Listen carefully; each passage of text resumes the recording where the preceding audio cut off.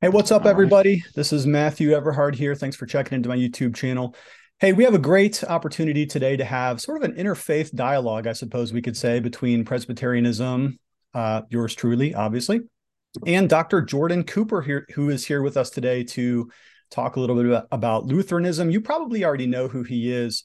I take it from the response that I got on Twitter when I posted the possibility of this discussion that many of you already either follow him or know who he is. But let me give you a brief introduction to Jordan Cooper, and then we'll say hi to him in just a moment here. He is a Lutheran minister, and he is a person who wears a number of hats. He is an ordained minister who serves currently, and correct me if I'm wrong here, Dr. Cooper, as the president of the American Lutheran Theological Seminary. You still hold that role? I do. Yes. And Yes, I he do. is an author. He's got a number of books. We're going to talk about a couple of them today. You probably know him, though, for his Just and Sinner podcast, which I think is maybe the thing that he's most well known for. You can listen to Just and Sinner both on an audio version of the podcast as well as on his YouTube channel. And Just and Sinner is also doing a number of publications too, which we're also going to talk about as well. So, Dr. Cooper, thank you so much for being on the channel today. How are you doing, sir? Yeah, thanks. It's good to be here. I'm doing well. Doing well. Happy to be here. Yeah, I noticed you dressed up for the occasion. You always dress like that. You walk around the house like that all the time? I do. I do. Yeah. Yeah, I dress up pretty much all the time. I mean, I don't wear a tie every day, but I regularly wear a tie. And if not, I pretty much always have a jacket on. But also if I'm on video and I don't wear a jacket, everybody comments. So I feel like now I have an obligation to do it for my viewers at this point. Yeah, I think so. I think you definitely do. And the viewer will notice that I'm a little snazzied up today too. I don't normally wear a jacket when I sit here in the office and or make videos, but today I'm dressed up for the sake of our guest here. And I do have to say this too about the tease that I put on Twitter about the beard competition. And a lot of people, Jordan, if I can I call you Jordan or would you rather Dr. Yeah, Cooper? no, that's yeah, yeah, yes, please call me Okay. Jordan. That's fine. I teased Yeah. about this whole who's got the better beard thing, and people really got onto that. And I got to tell you, man, everybody found in your favor. And I think that the problem here is people forget about the categories of beardliness. It's kind of like a Mm. diamond, it's there's not just one thing, but it's cut and clarity and quality. And you obviously have the girth there today. You've out bearded me as far as length, but don't forget that there's also the coloration here, which I obviously have much more of, and then the quality of the lines and the fade in. So I think it's a little closer than some of the audience may have suggested earlier. Yeah. Yeah, I think there's more than length. It's another thing I get comments on is when I trim my beard, people always comment, "No, don't trim your beard." No, I think having a beard that looks neat and nice is good. I think it's more than just the length, because you could kind of grow it out as long as you want and look kind of crazy if you don't That's take right. care of it. Yeah, Yeah. it's all of a piece. Now tell us a little bit about your background here because I'm interested in your work as both a minister and as a seminary professor. Are you teaching or administrating the seminary? Give us a little bit about what you're doing at American Lutheran Theological Seminary. Yeah, yeah. So I can give you my general role. So my time is really split in terms of my full-time work, because I also do some college ministry on the side, and that's kind of a thing I do, uh, a volunteer thing that I do because I really enjoy it. But so my time is divided between Just and Sinner, which is the podcast and publishing house, and we do some seminars as well, and then with the seminary. So my work with the seminary, I am the president. I've been in that position for about 2 years. I was doing full time campus ministry until COVID at Mm-hmm. Cornell University. So I still do campus ministry at Cornell University, but not full time. And that ministry basically shut down because campus shut down, and it just became very difficult. At least I stayed connected to some extent, but not in a full time capacity. So it was after that that I moved into doing Justice Center as a job, and then I moved into the seminary position. Now I've been teaching at the seminary for a while. We have an online seminary program that was basically designed for second career pastors. People who were in a job, really wanted to go to seminary, because of life circumstances, couldn't move their family to one of the Concordia seminaries in Fort Wayne, Indiana, or St. Louis, Missouri. And so this started as kind of an alternate route for people in those circumstances. The program just really grew, and it got to the point where we decided to move forward in the accreditation process. So that's largely my role now. It's not my only role with the seminary, but as president, I speak with potential students regularly. I'm constantly on Zoom calls and on the phone. I do advertising for the seminary, um, and represent the seminary at different events. Um, but also, I am heading up our moving through the accreditation process. So we just actually had our first in-person meeting with the accreditation agency that we're working with last week in St. Paul, Minnesota. So if anybody's in education, higher education, they know how rigorous and lengthy that process is. So it takes a good amount of time.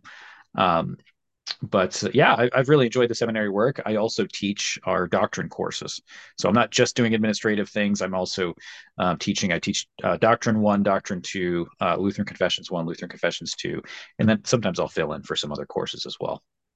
Now, these are online courses, or are you teaching in person as of yet? So it does actually have in-person meetings, or no? This is a complete online MDiv program. Okay. Yeah, so we do have some, times to get together in person. We have conferences, and then this summer we are launching an in-person intensive course for our MDiv students because we're trying to get them together more than once a year, Mm-hmm. if we can. But this is designed to be a complete MDiv program online. We do everything through Zoom. So, and we've been doing that for a while. I think everybody does things on Zoom these days, but Mm-hmm. we try to replicate the classroom experience as much as we possibly can. I think looking at, and I think schools have gotten better with online stuff at this point, but we really want to have that kind of interaction, teacher-student interaction that you have in an in-person program. So our online program is not just you're not just like watching lectures and writing on them on your own. I mean, you're in a Zoom classroom, so we try to do a lot of back and forth as much as we can. Now, am I right in thinking that this is a denominationally oriented seminary, or what kind of students would come here? Was it mostly Lutheran, exclusively Lutheran? And if so, tell us a little bit about the Lutheran alphabet soup of different branches within Lutheranism.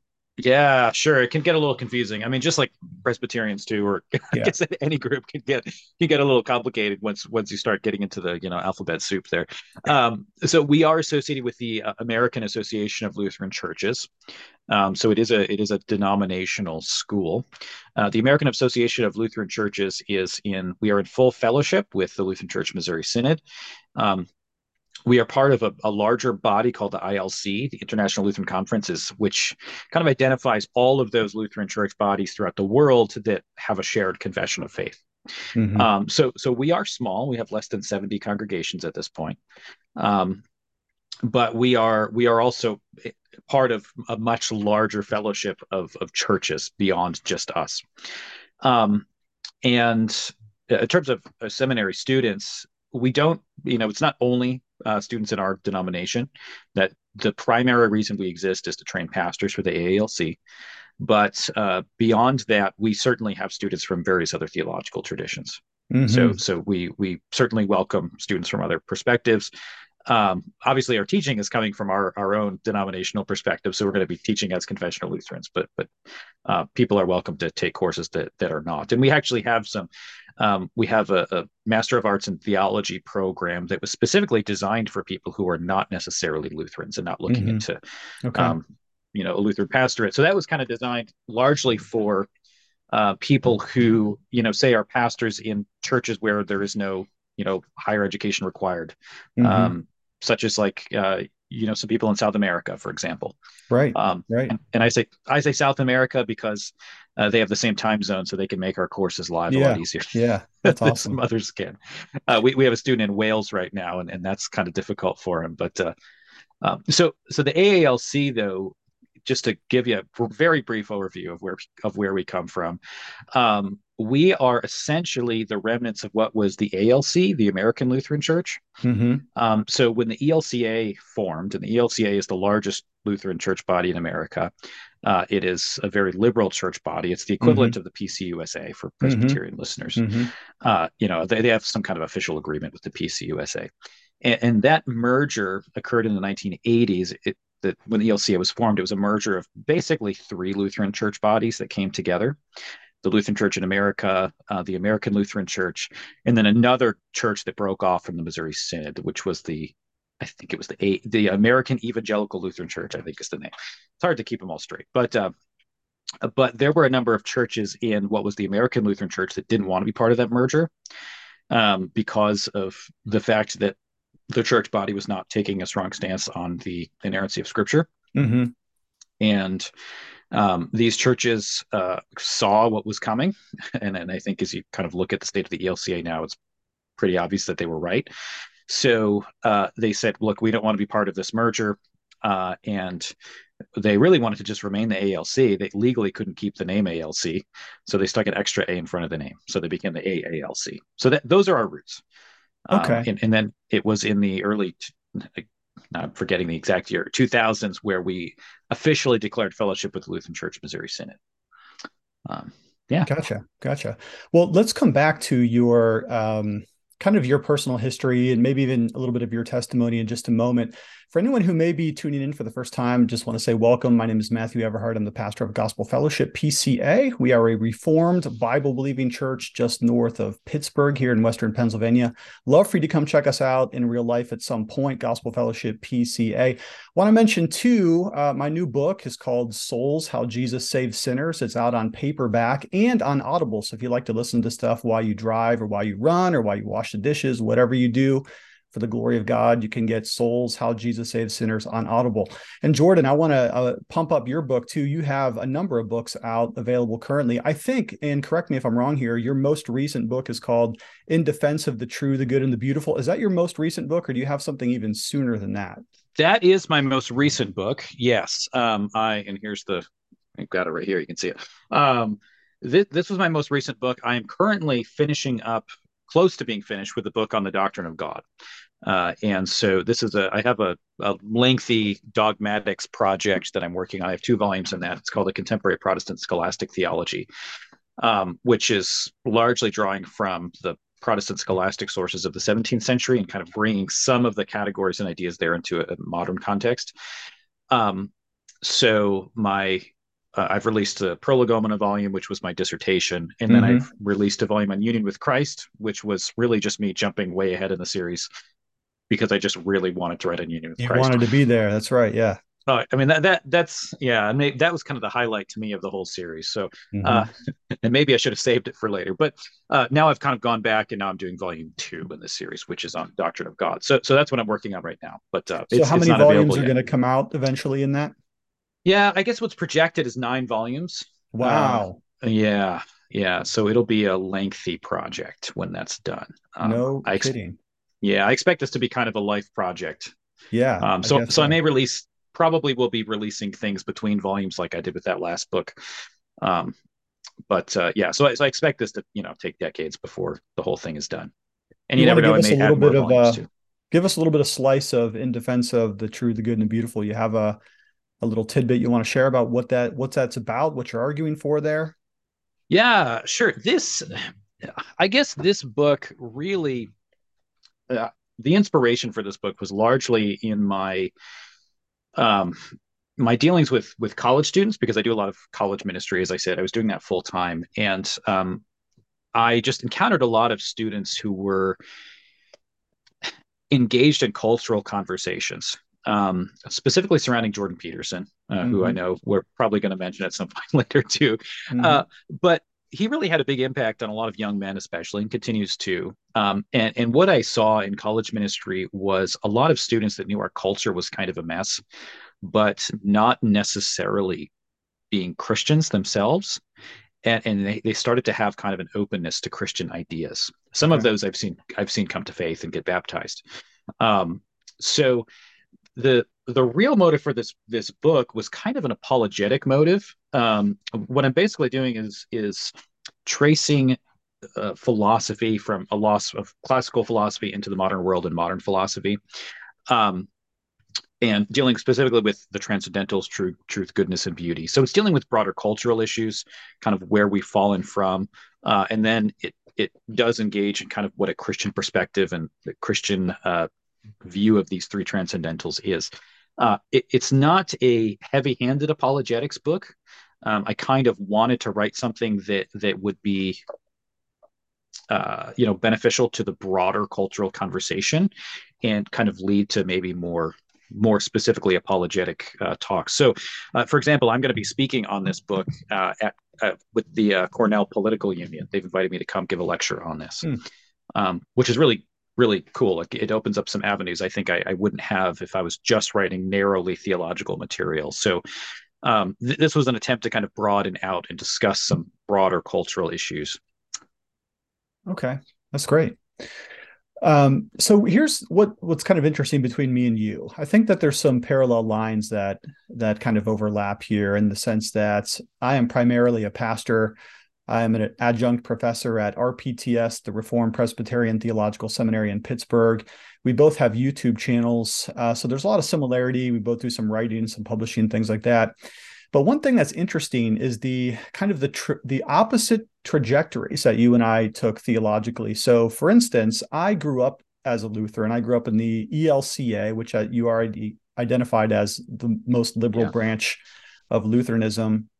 And I was confirmed as a Lutheran. I was baptized prior to confirmation, obviously, as a Lutheran, and then found that to be somewhat dissatisfying. And I had a sort of a tremendous conversion experience at another congregation and really never looked back and never came back into Lutheranism. So it has been years since I've been in a Lutheran church, other than to look at it architecturally and just I kind of showed my kids where I grew up at one point. And then I came into Reformed theology by way of a study and conviction. But if I understand your testimony, you kind of went in the opposite direction. I'm not so sure about your childhood, but you were Reformed or Reformed-ish at one point before you came into Lutheranism. Am I wrong on that? Can you tell me a little bit about your theological trajectory? Yeah, sure. So, I actually became a Lutheran while I was in the Pittsburgh area at Geneva College. So I'm very familiar with RPTS. I've been on campus there before and had a number of friends that went to RPTS. So I was baptized actually in a PCUSA church in New Jersey. Okay. And it was a conservative church. They eventually left PCUSA. So they were, they held pretty strongly to the Westminster standards. Mm-hmm. But that was when I was, I was an infant, and before my second birthday, my family moved to Massachusetts. So that's where I grew up. So I didn't grow up in that church. Okay. But my mother converted through 10th Presbyterian when James Boyce was there. Yes, no kidding. So very connected to some to the PCA, and that is really where I wanted to be for quite a while. But there was no really Reformed church in that area, so my family went to a Covenant church for quite a while, which has its roots in the Swedish Pietist movement. Mm-hmm. Mm-hmm. I was pretty young when we went there. Long story, but the pastor ended up basically preaching from the pulpit that the miracles of Jesus didn't actually happen. The youth pastor had a picture of his wife naked that was painted by someone in the church and sent out to everybody. It was a very, very strange experience. These are my earliest childhood memories of church. It was very weird. So my family was left after a lot of these strange things happened. And this guy eventually left the Covenant Church. I think he ended up in the UCC or something because he was far to the left of where the Covenant Church was. But eventually then my parents were actually part of a church plant, which was an evangelical Presbyterian church plant in Western Massachusetts. Yes. No kidding. Yep. That's the denomination I was originally ordained in before I moved over to the PCA. Oh, really? Yeah. Okay. What was it? The women's ordination issue that caused you to leave the EPC? That is the primary reason why I didn't want to remain in the EPC as a fellowship. Though I will say this, I try not to bash them. I had a lot of great relationships there They ordained me, many years of sweet ministry. It was that. And then I wanted to geographically be back closer to home. I had moved down to Florida for 11 years and it was just Okay. too far away Okay. from family. So when we moved back north to be closer to family, I also wanted to move one notch to the right and realign with the PCA rather than the EPC. But Sure. yeah, that bothered me. That was an area of theological conviction for me that I thought the complementarian position would be better than the egalitarianism that the EPC had. Yeah, because that's where I ended up as well. My dad was an elder at that church, and they were currently kind of having the debate. They were having the debate over women in ministry, and he presented to the presbytery on the issue in opposition to women's ordination. But Mm-hmm. so I think at that point with the women in ministry issue, I was like, I don't think I want to be in the EPC because of that. That was a significant enough issue for me of conviction, and so Mm-hmm. I was pursuing the PCA. That's where, I mean, that kind of was the next most natural fit. So I went to Geneva College to study theology there. I was never convinced of the exclusive psalmist argumentation, so I couldn't go RPCNA. I respect those guys a lot, and I have good friends that are in the RPCNA. But Yep. um, Me too. yeah, but I ended up, looking into the PCA. I kind of went back and forth between whether I wanted to pursue an MDiv or do a PhD. I've kind of bounced back and forth between pastoral ministry and academics. I've always wanted to do both, and I feel like at this point I kind of have done both. And Mm-hmm. um, so initially I was looking at the Covenant Seminary, and then some theological issues with some professors there made me reconsider that. And I was looking at Westminster Philly at the time. Mm-hmm. Um, and as I was doing that, I was confronted with some theological issues that while I was in college that eventually led me into the Lutheran Church. And I'll try to summarize this because I could go on and on about this, but um, I'd say there are mainly kind of two things. One is um, I started reading Luther, Okay. and a lot of Presbyterians like Luther, and Luther. I always had a lot of struggles with the issues of assurance. I mean, I honestly, they're just existential struggles, questions of doubt, knowing the nature of my sin, feeling a very profound understanding that I deserve God's wrath and punishment. Mm-hmm. I have a very kind of Luther-like conscience, I guess. Mm-hmm. Mm-hmm. Mm-hmm. And I'm sure someone could psychoanalyze me and give me a reason for that. Mm-hmm. But that is the reason why I think Luther really spoke to me when I started reading Luther, especially his Galatians commentary. And that was a text that was just a real balm to my soul. That text really led me to a place, I think, of peace with God. Not that I didn't have peace with God, but existential understanding of what that really meant. Was So it the I whole of think the commentary, or was it mostly the introduction, which is sort of the most famous part of it? it was the whole thing. Okay. I read it multiple times. Hmm. I remember like falling asleep in college with that book next to me in bed. Like I yeah. I know the introduction is very well known, but it was really the whole text. Mm-hmm. Mm-hmm. Um, so that was part of it. The other part was I was spending a lot of time reading the church fathers, Okay. and I think going to college with a lot of reform guys, it was every time we went to write like papers, we took a lot of the same classes, so we'd always be like trading books or whatever, like what are you writing your paper about. And uh, when we did subjects of when we were looking at books, to cite, it was like my roommates, my friends were always citing like John Owen or Jonathan Edwards or largely the Puritan Good stuff there, authors. right? Yeah. And I know that's the stuff that you like, of course. I mean, that's kind of your obviously heritage theologically. But for whatever reason, I just wasn't drawn to their writings as much, and I really was drawn to the church fathers. Okay.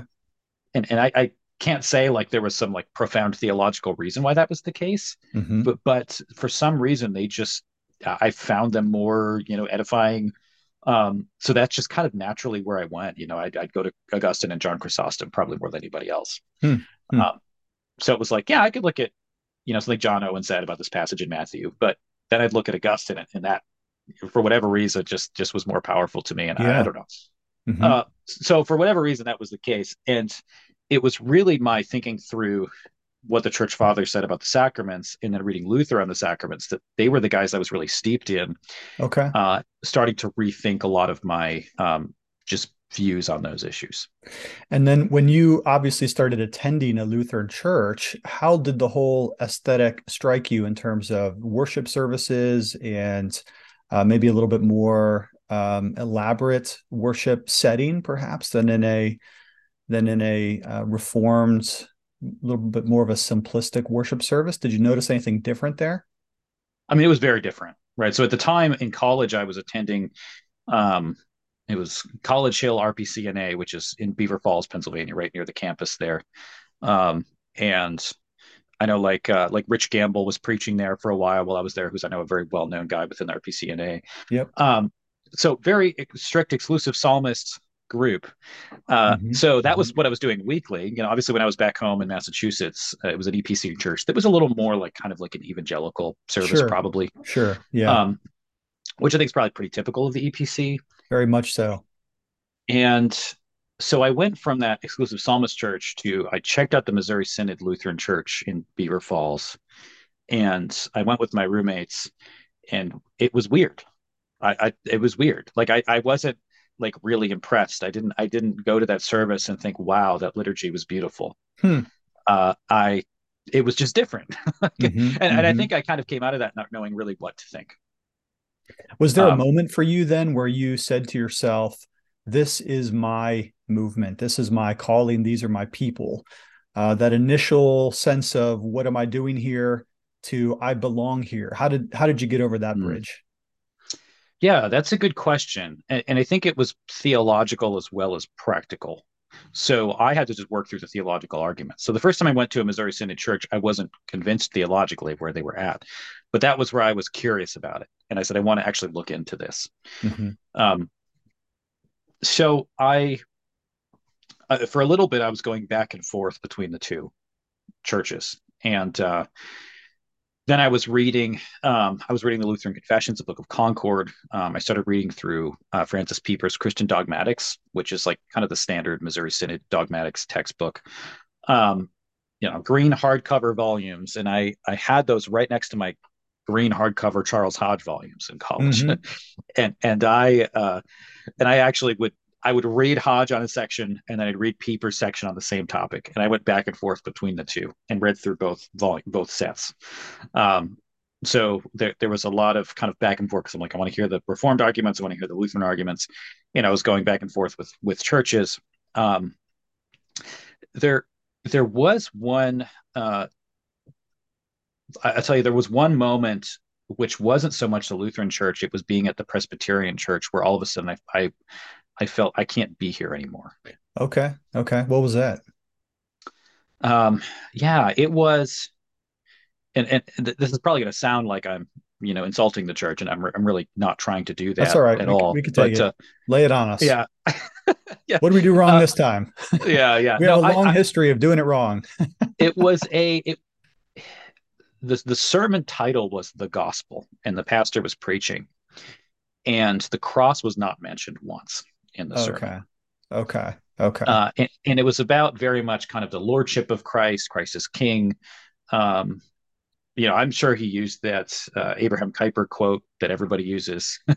There's not one square inch of the universe that the Lord Christ does not declare mine. Whatever that Yes. quote is exactly. Hmm. Um, Not that I disagree with that quote by any means, but it was that moment when I realized that in the Lutheran church that I had been going to, Christ crucified for the forgiveness of sins was really at front and center.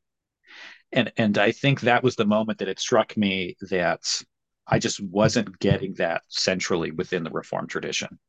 Hmm. And it was at that moment that I said I just don't think I could do this anymore. Hmm. Okay.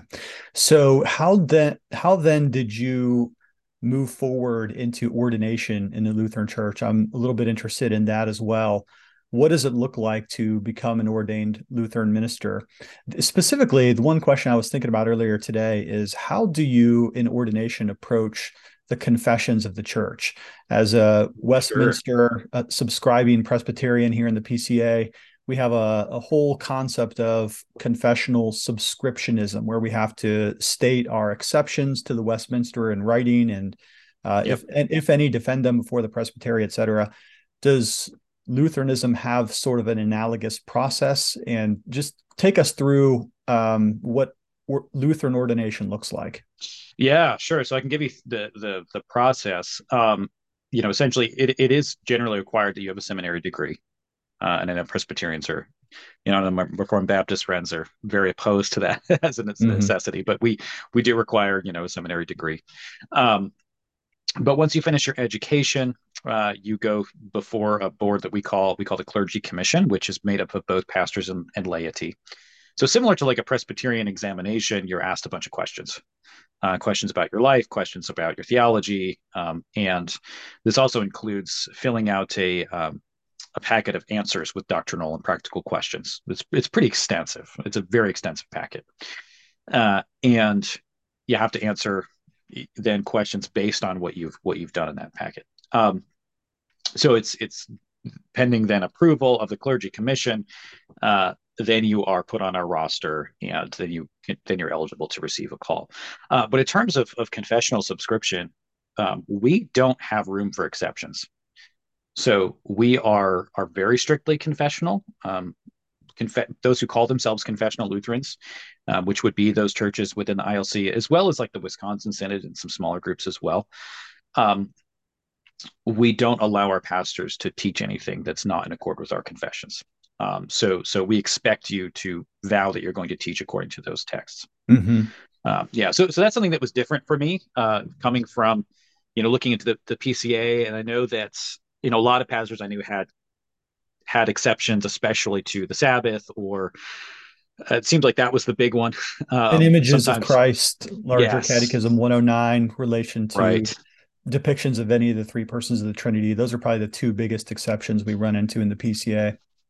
Yeah, and then also the Westminster Standards, I mean, have been amended in different, so I know that like in an American context, some things are different. Right. Um, there isn't as much flexibility in the Lutheran confessions. I mean, we were like, we're Now, done in 1580.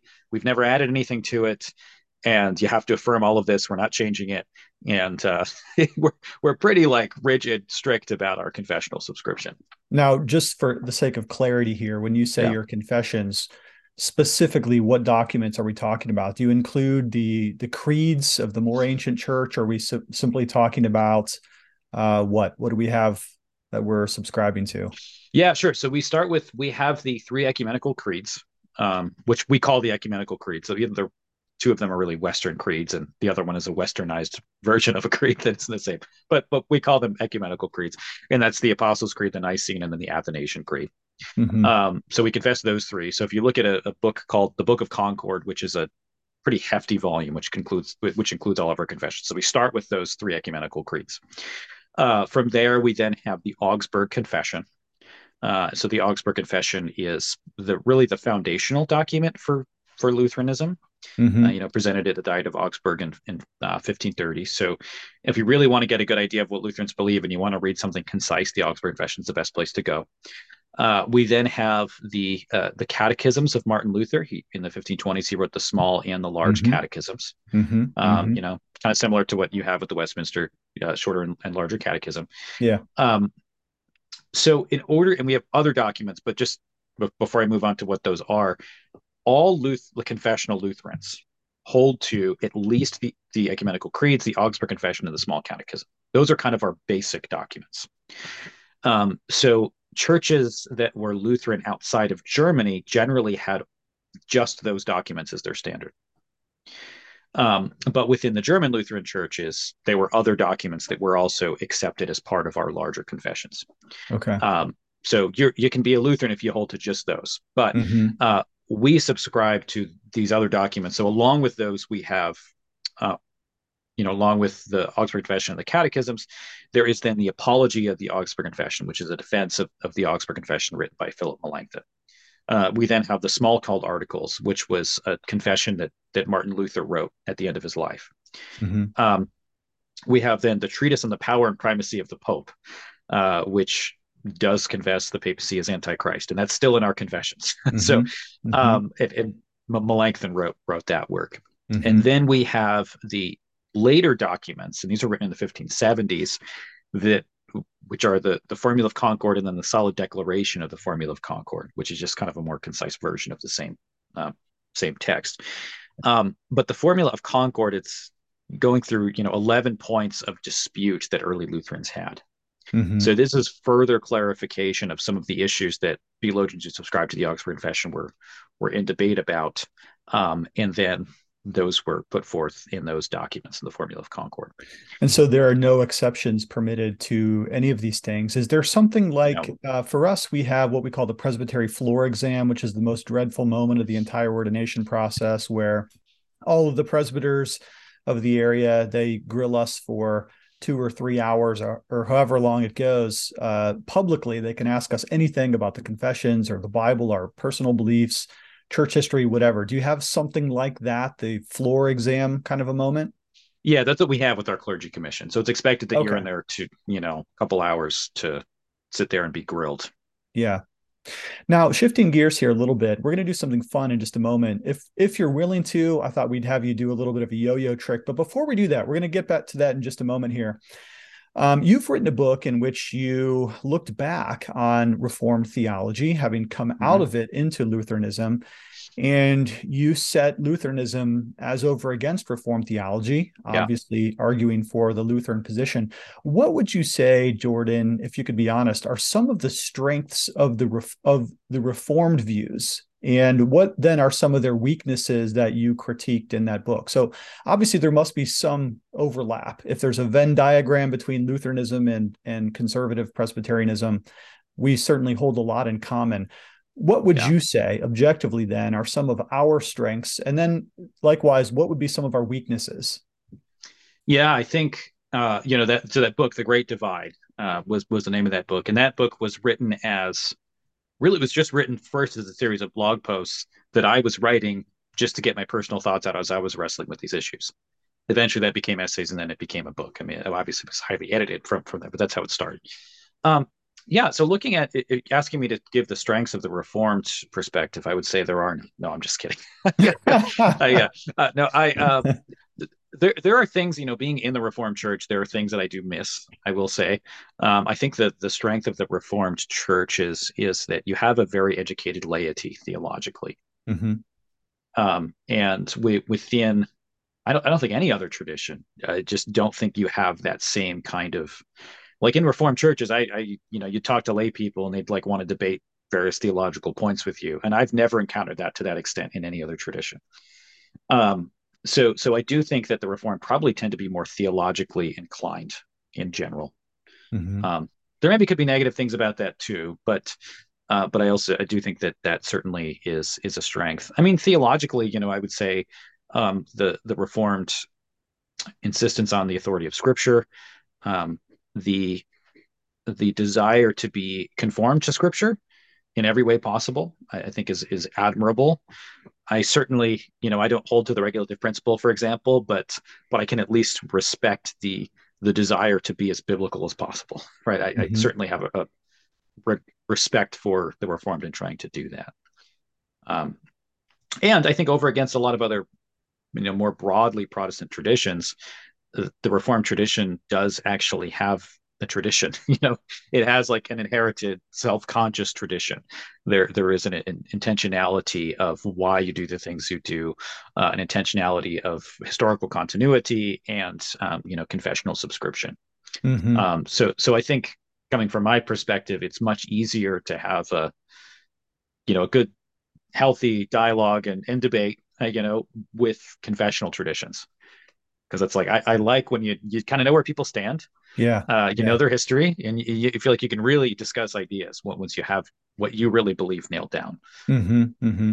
How about some of our weaknesses then? I guess you kind of identified some earlier when you were talking about your Yeah. shift from Reform to Lutheran, but go ahead and just let us have it here. What are some things that maybe we're not self-aware of, or maybe even some historical debates that you think the Lutherans have the edge? Yeah, I mean, obviously, I think Lutherans are right because I wrote a book on it and I Hmm. changed my my own views on these things.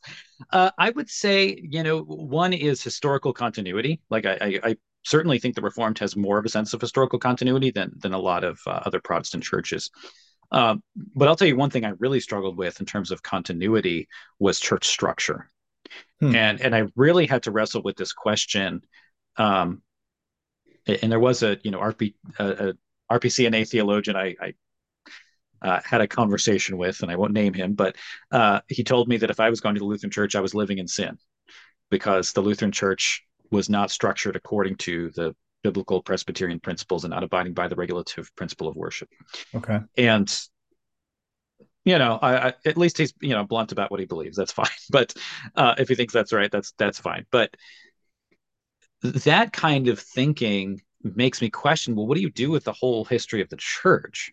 Like, I think when you're so dogmatic about a particular worship style and a particular church structure, that doesn't really show up in, I mean, we have bishops as early as the middle of the second century, and then it becomes pretty much universal within, the next 50 years.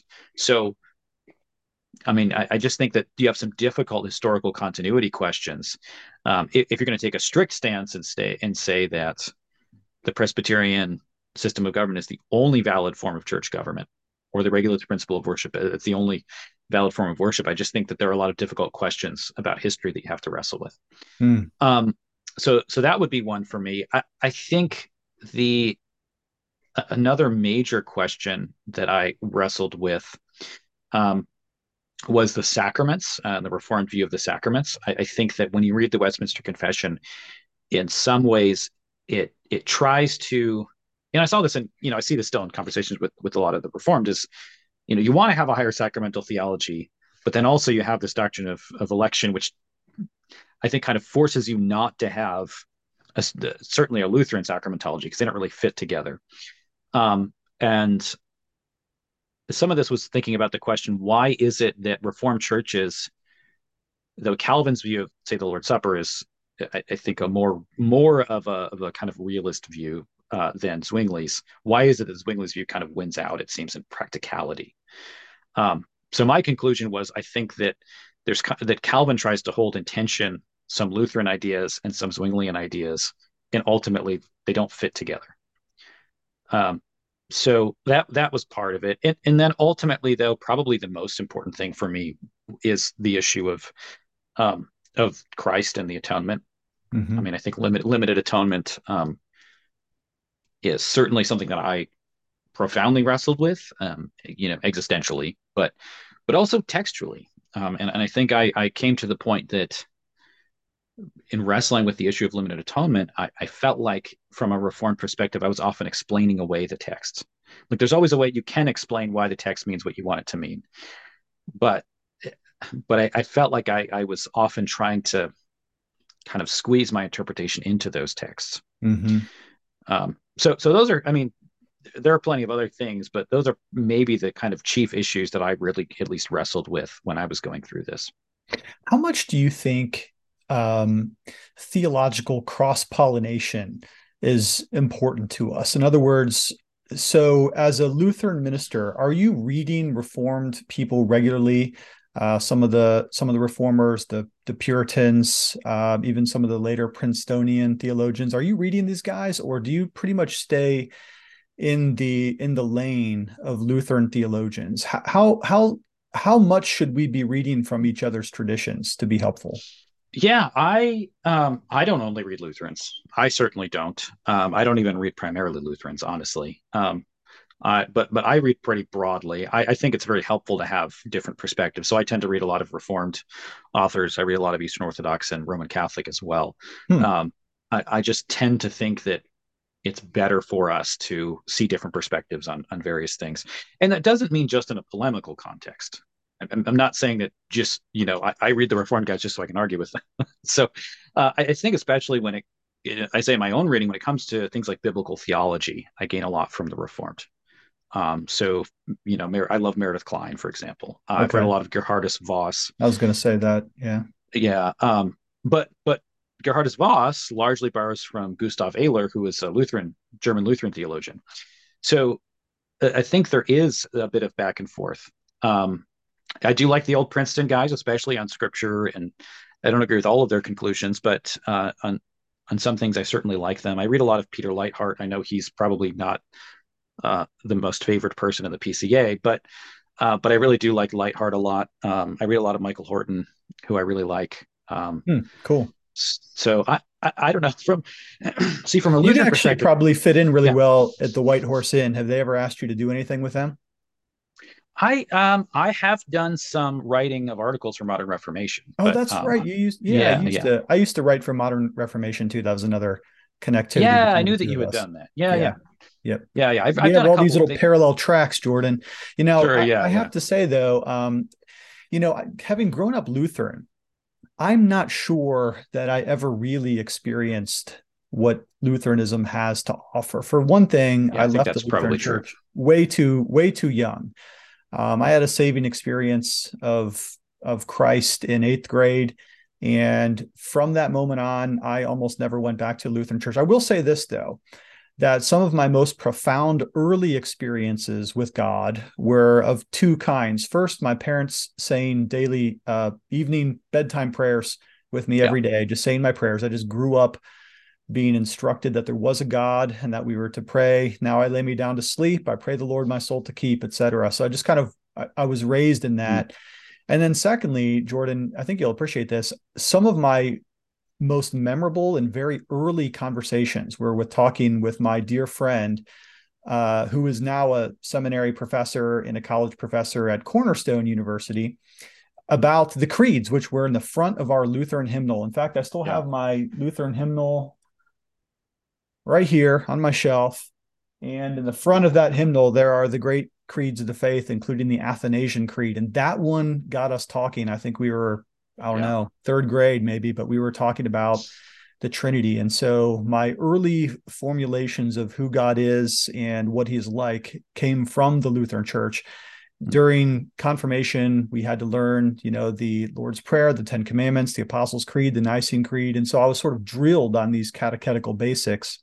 But it being a liberal Lutheran church, part of Yeah. the ELCA, I can't say that I ever heard the gospel there even once, which is funny because that's what you said you loved about the Lutheran church as over against your experiences in the PCA. You weren't hearing the cross being preached for whatever reason.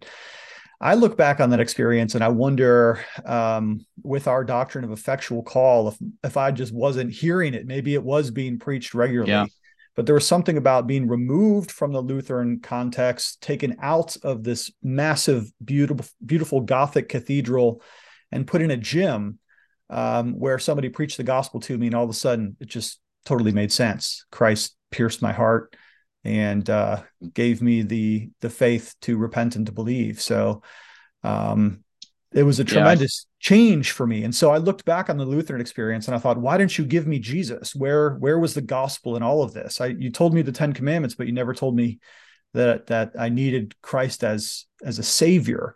And so for a while, I sort of resented that. I looked back on it as just so much religion, and that the less entrapments of religiosity, the better. The less vestments, the less liturgy, etc. Now, having matured, I've thought through some of those things again, and I think I have a more balanced and mature perspective on that. But for a while, I really resented it. I felt like I didn't get the gospel in the Lutheran Church. So it's interesting that you're Yeah. hearing the cross preached is what really brought you into Lutheranism. Yeah. I mean, that's the ELCA. I think Yeah, obviously I don't know the particular pastor that or that congregation, but if there really was no preaching of the gospel, that certainly wouldn't be a one-off situation in the ELCA. yeah, I think probably most confessional Lutherans would say that you're certainly better off in a PCA church than you are in an ELCA church. I hmm. think, Hmm. and to be clear, I know some ELCA pastors that are very faithful, men of God and preach the gospel and somehow survive in the ELCA, and I don't know how they do it, but Well, I that's loved too my bad. That's pastors. unfortunate. In my view, being a little kid in elementary school, they must have been Yeah, 120 years old. They were these aged saints, very yeah, revered for their character and for their lifestyle. Would not fault them a bit in that sense, other than I didn't hear the gospel. Again, it could be yeah, because it wasn't my time or my heart was dead to hearing it. or the spirit had not yet effectually worked upon me, but I didn't hear it. And so I resented them for it. But now I've kind of Sure. come to peace with all that. Well, hey, let's do something fun. Do you want to, will you, Jordan Cooper, this day, will you pull out your yo-yo and prove it to us that you can do this? Because I didn't believe it at first. I have to be honest. I didn't believe it. I thought you were talking about some basic level, simple tricks. And then I saw a couple videos of you doing this, and I'm like, oh my goodness, this guy is the real thing. So let's do this here Got on it my here. Yeah. channel. All right, I can do it. I've take my headphones off so I won't be able to hear you, but All right. I'll try to get a good view here of the yo-yo. All right, cool. All right, here he is, everybody. Dr. Jordan Cooper, the one and only, buttoning up the jacket for better dexterity.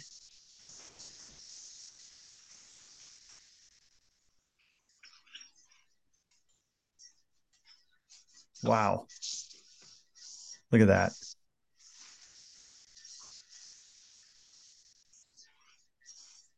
That is amazing.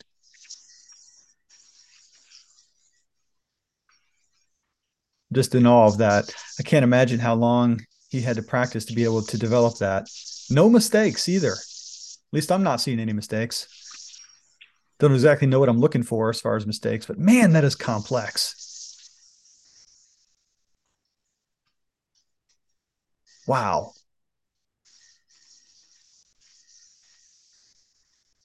What in the world?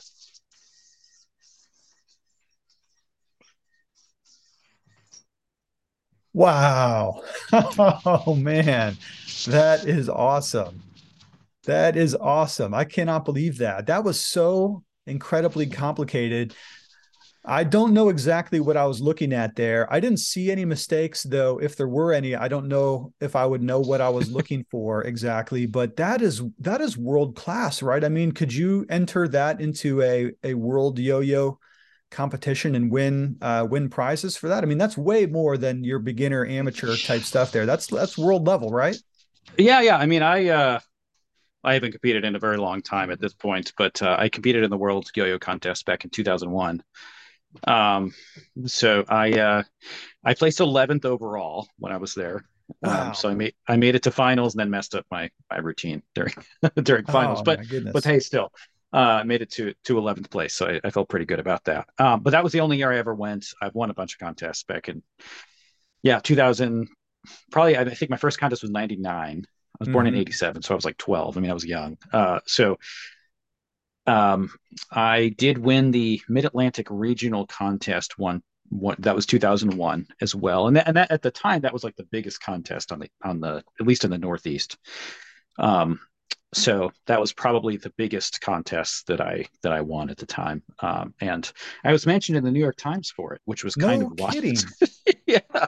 Wow. Yeah, I know this. I remember my aunt sent us a clipping of the New York Times, and they did some like in the sports section, which is funny because I'm a terrible athlete. But Yeah. they had a listing of like winners of all these sports events throughout the year, and Mid Atlantic Regional Yo-Yo Contest showed up there, so I was listed.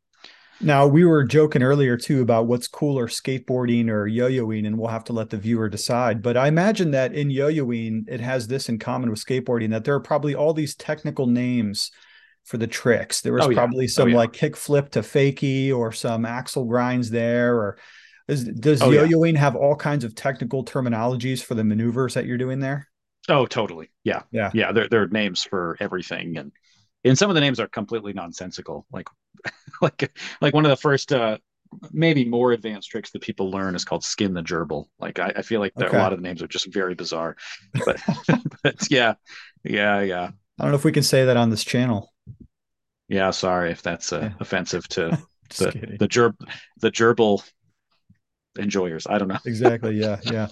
Well, hey, listen, I don't mean to take up your entire day, but there's two other things I want to talk to you about Oh yeah, very, very sure. quickly, and we'll just do Yeah, yeah, kind of no a problem. lightning round here. So let's go back to theological reading here for just a moment. We were talking about cross-pollination there, reading from other traditions.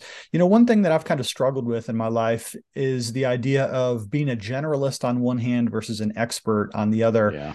Yeah. As a person who reads regularly, let's talk some advice to some of the listeners out there. Do you think it's more beneficial for a person to be a generalist and read all kinds of different things from all different strata of life, some history, some biblical literature, some biographies, some deep doctrinal stuff, even reading from other doctrinal traditions?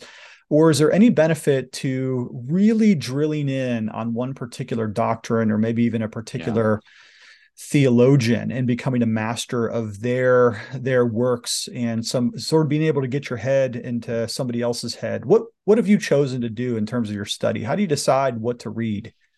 Yeah, that's a really good question. And I think it depends on the person because I think we're all very different, and people read differently. People read different amounts of texts too.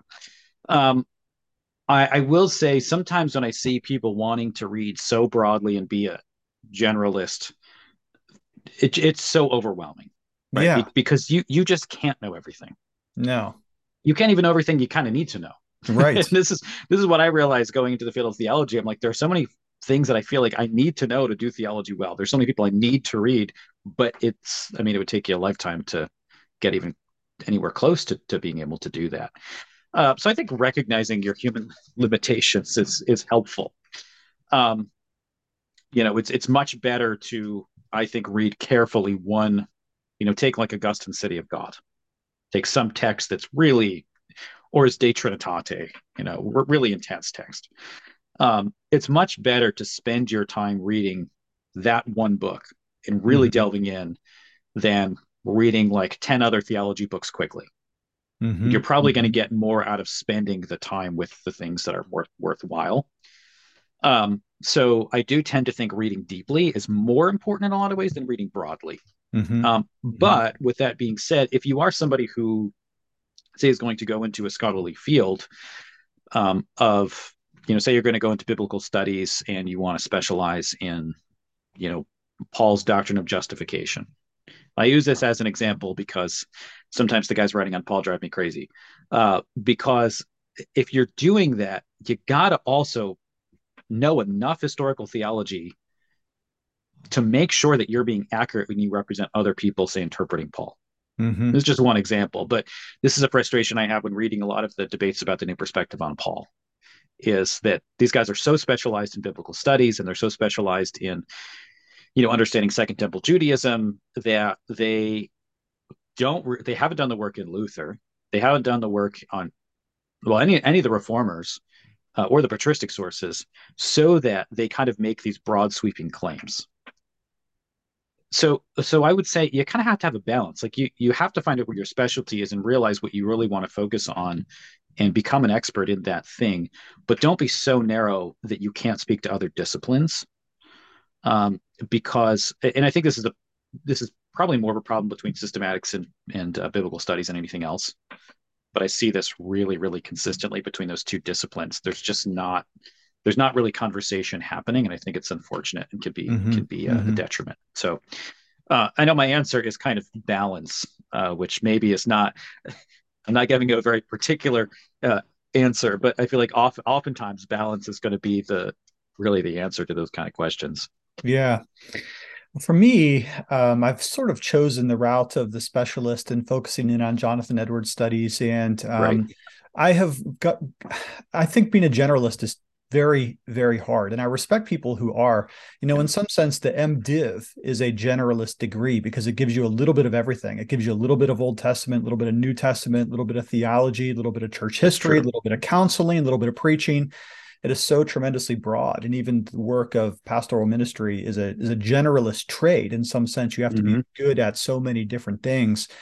And yet, in terms of my academic career, I can simply say that being a specialist on one particular theologian has led to far more opportunities Yeah. to write and to lecture and to teach on that particular topic, because it does make you somewhat different. It gives you Yeah.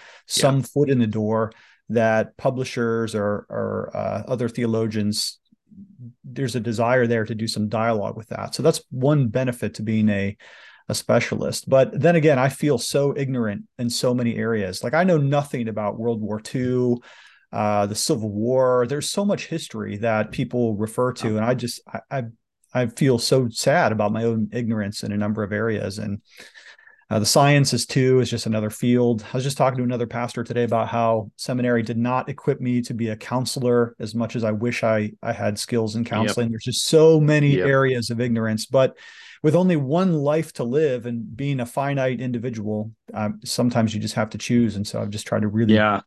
bore into Edwards. Hey, I want to let you go here Yeah. because I know you have pressing times for other responsibilities, but let's talk Jordan Peterson here for just a second. The other Dr. Jordan online. I couldn't help but notice a couple months ago that he followed you on Twitter, which I thought was very, very cool. And it led me Yeah. to Yeah. wonder what happened there that he heard of you. I wonder if he stumbled upon some of your podcasts or some of your YouTube videos. Do you know how it is he came to be aware of what you're doing?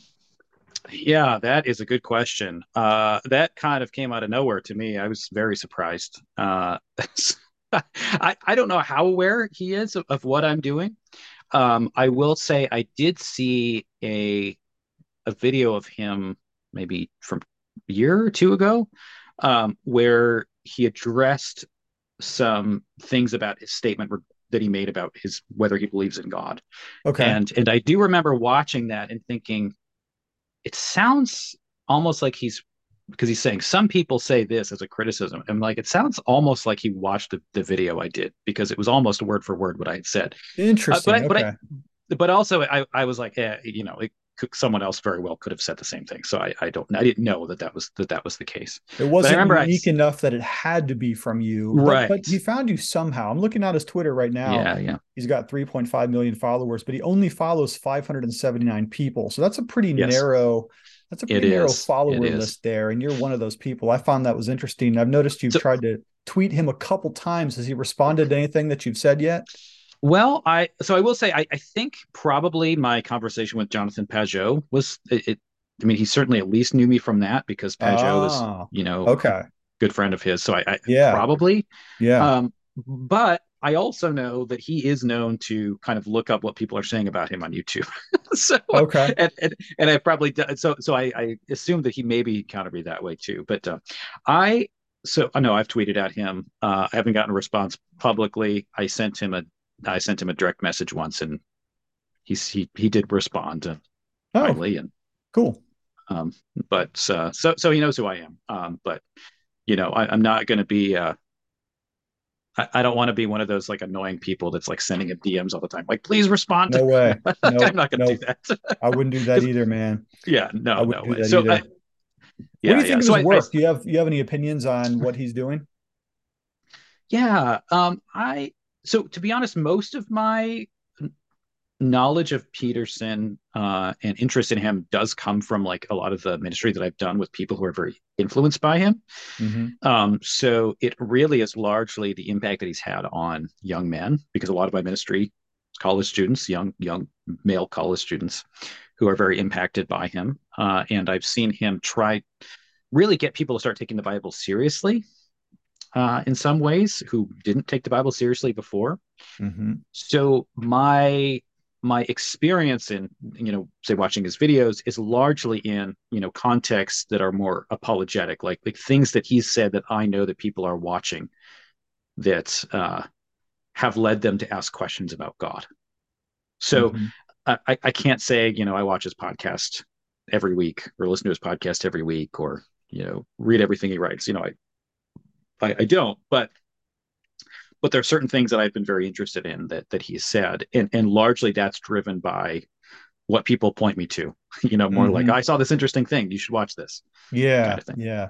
Yeah, Yeah. I love his stuff on responsibility. I find his stuff on yeah, personality types very interesting because, again, that's kind of a weakness for me. Psychology in general. I would say that I think his weakest content is actually his biblical teaching content.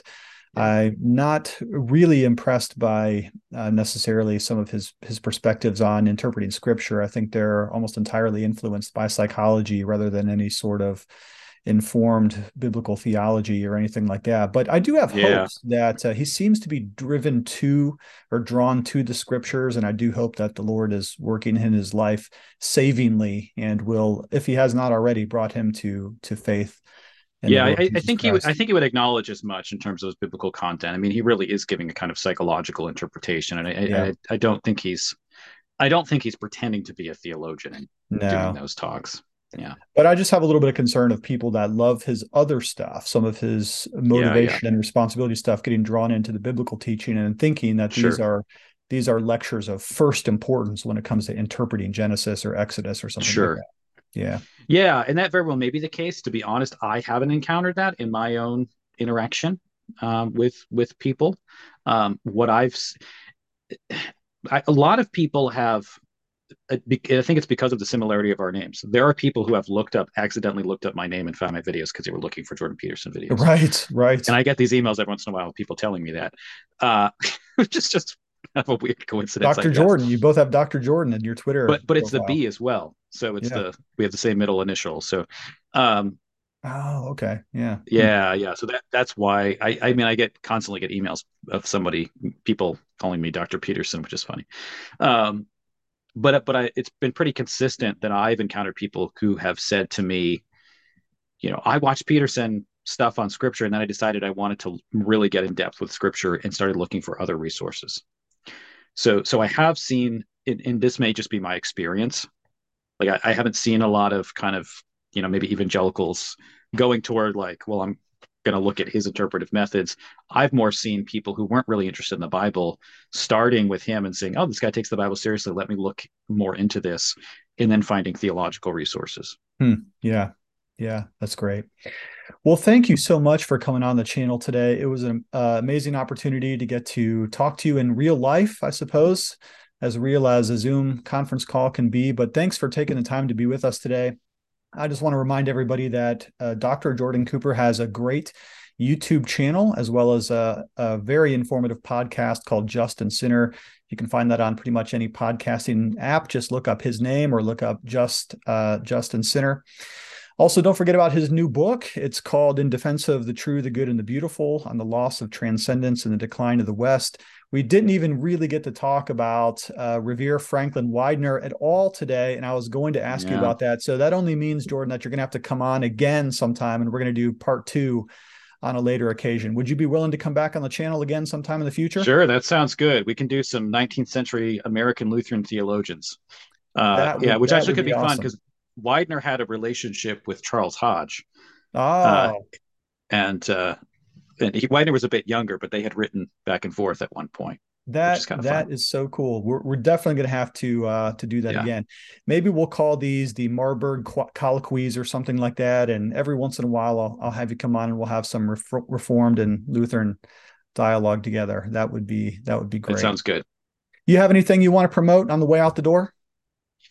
You can check out my website, justinsinner.org, if you want to see, all of the books and all sorts of things that we do. But you can pretty much find everything there. All right, great. And I just want to remind everybody once again that my new book, Souls, How Jesus Saves Sinners, right here is available in paperback and on Audible. All right, thanks for checking in, everybody. Love you lots, and we'll talk to you later.